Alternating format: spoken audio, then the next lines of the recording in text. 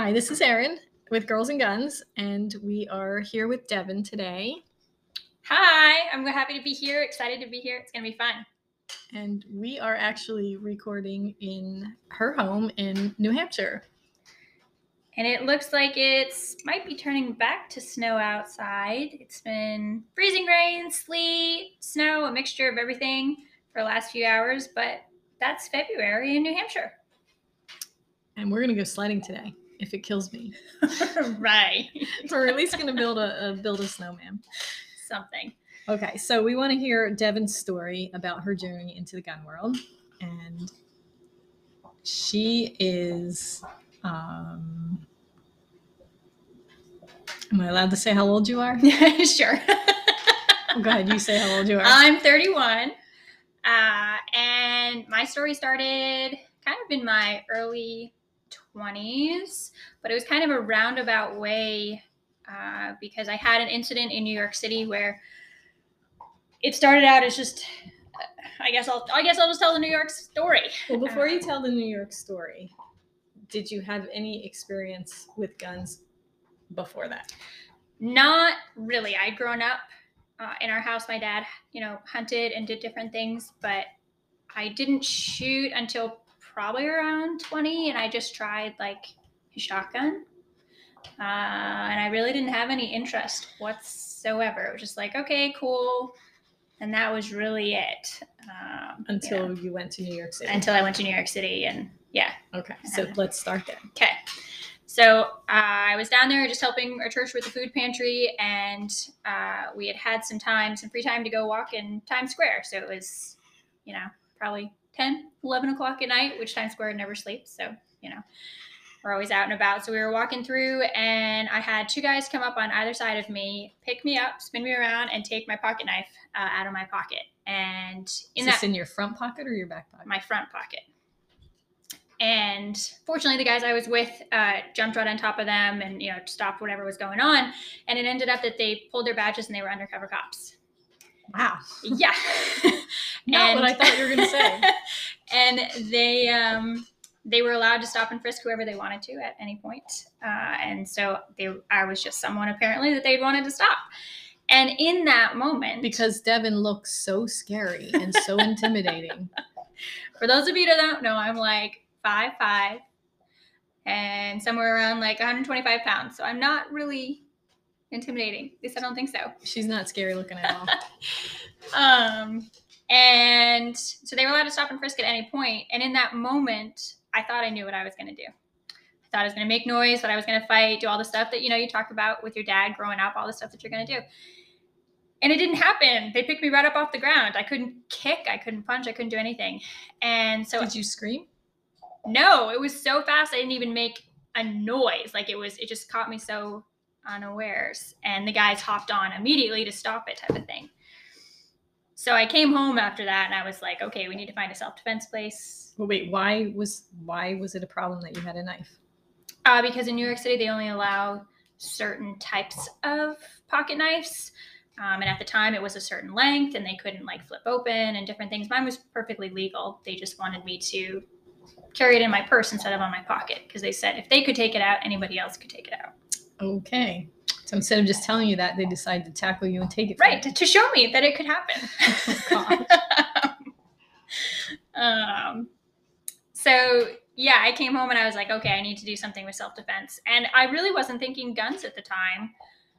So I found a place so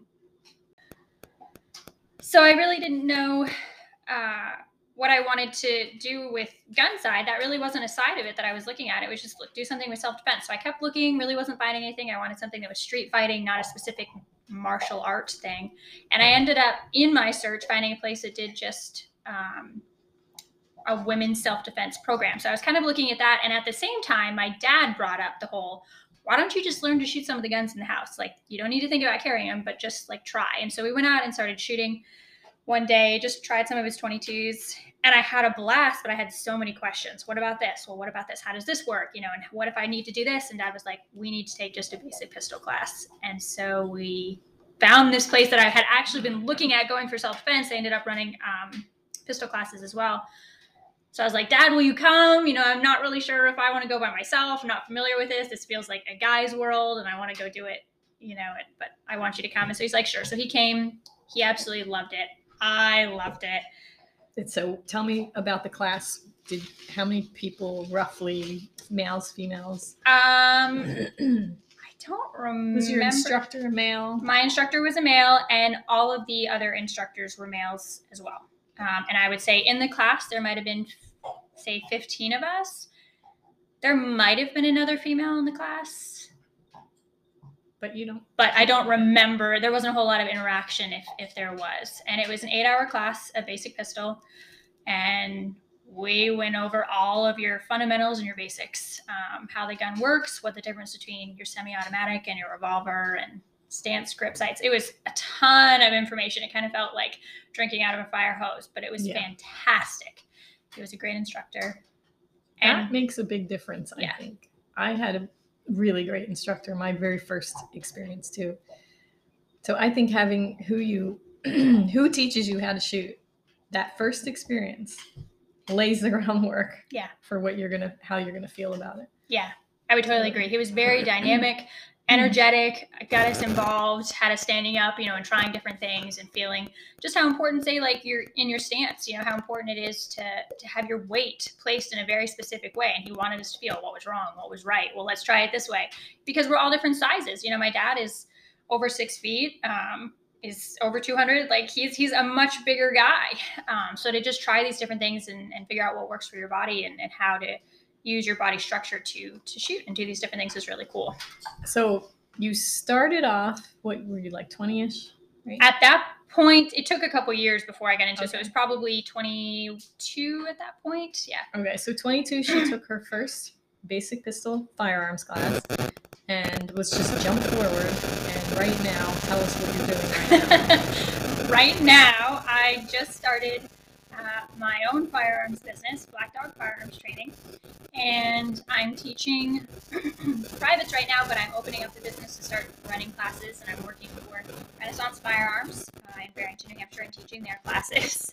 And I compete on a regular basis now in USPSA and in Steel Challenge, and I'm traveling the country working the matches as a RO or a range officer or a chief range officer, and I'm competing in all of them I can. I even jumped in and became a match director for a couple matches. Like, I have transitioned so much faster and jumped in and just run with it once I got in. It's just been so addictive and I love it. Yep. So would it be safe to say that you are a gun junkie? Competition junkie? It's funny. I think of so many people, especially the guys that I know, are what I would call gun junkies, in that they are so into all of the different types of guns and how everything works, and then they want to do all these different things to their guns. I love shooting.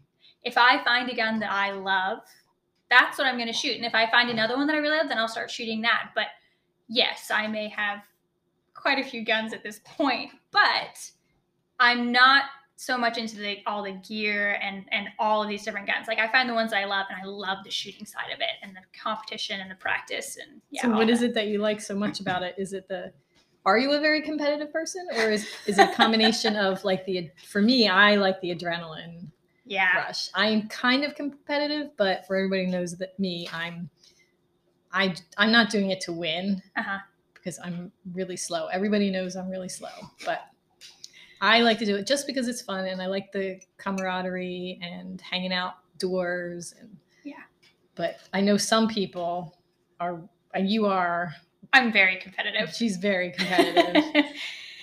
I feel like the cool thing with the competition is that even though you're competing against other people, you're competing against yourself, because everyone is coming in at different levels. They're using different guns, like all these different things play into it. So even though, yes, I'm competing against everybody at the match, I'm truly competing against myself and to see where I've come along in my own shooting over the years. So it makes a big difference how you look at it. I know some people get so frustrated, like they want to win, they want to do all this. And it's like, no, we're all at different levels and we have to learn so many different aspects of this. I'm very competitive. So yes, I want to do really well and I'd love to win. And she wants to win. But someday she will. That's the goal at some point.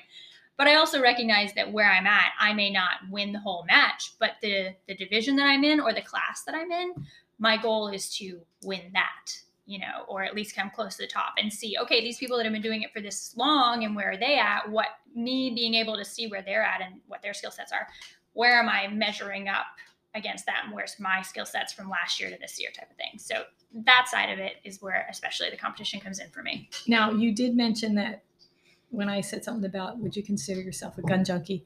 And you immediately went to, well, the guys that I know with guns. So it is a male-dominated industry, but it has come a long way.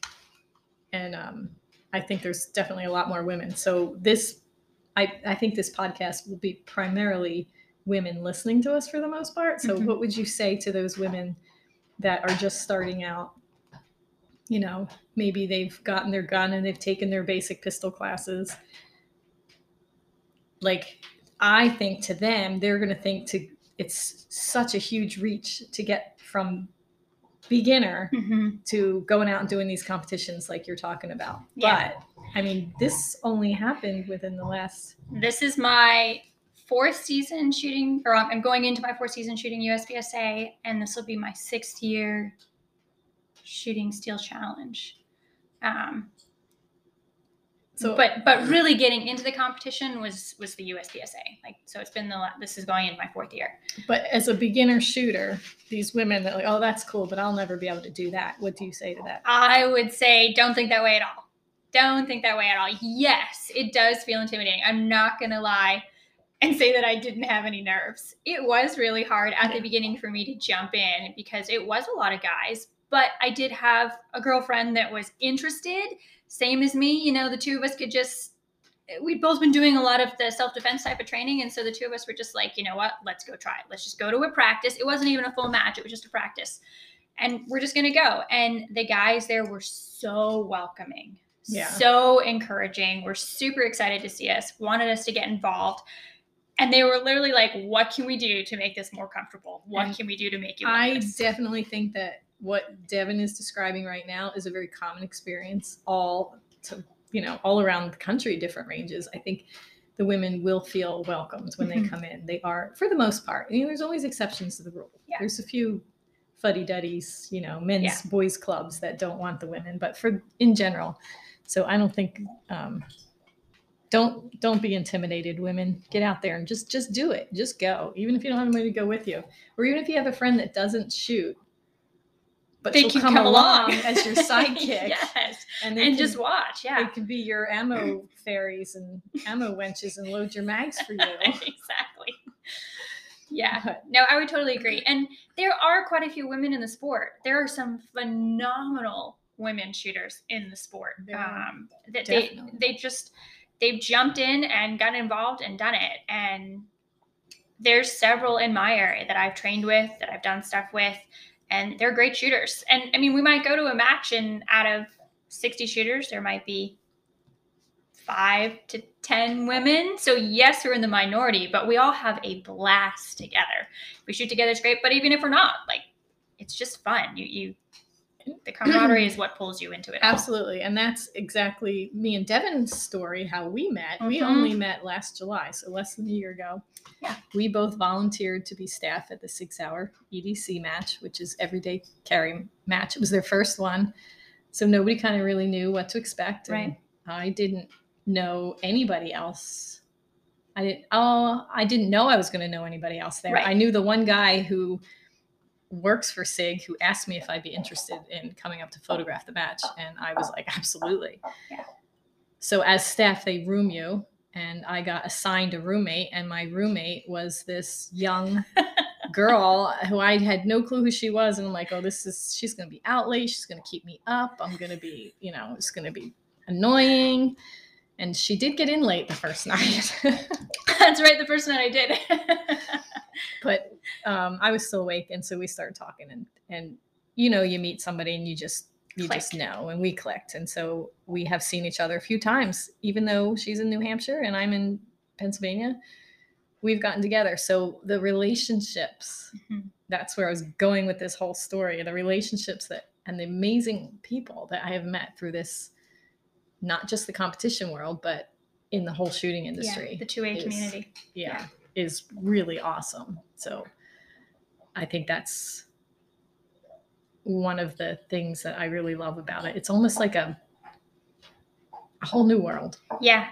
I almost feel like to some degree it's another family. Yes. Yes, I love the competition. Yes, I love all that I'm learning, but it's the people in it that have kept me in it.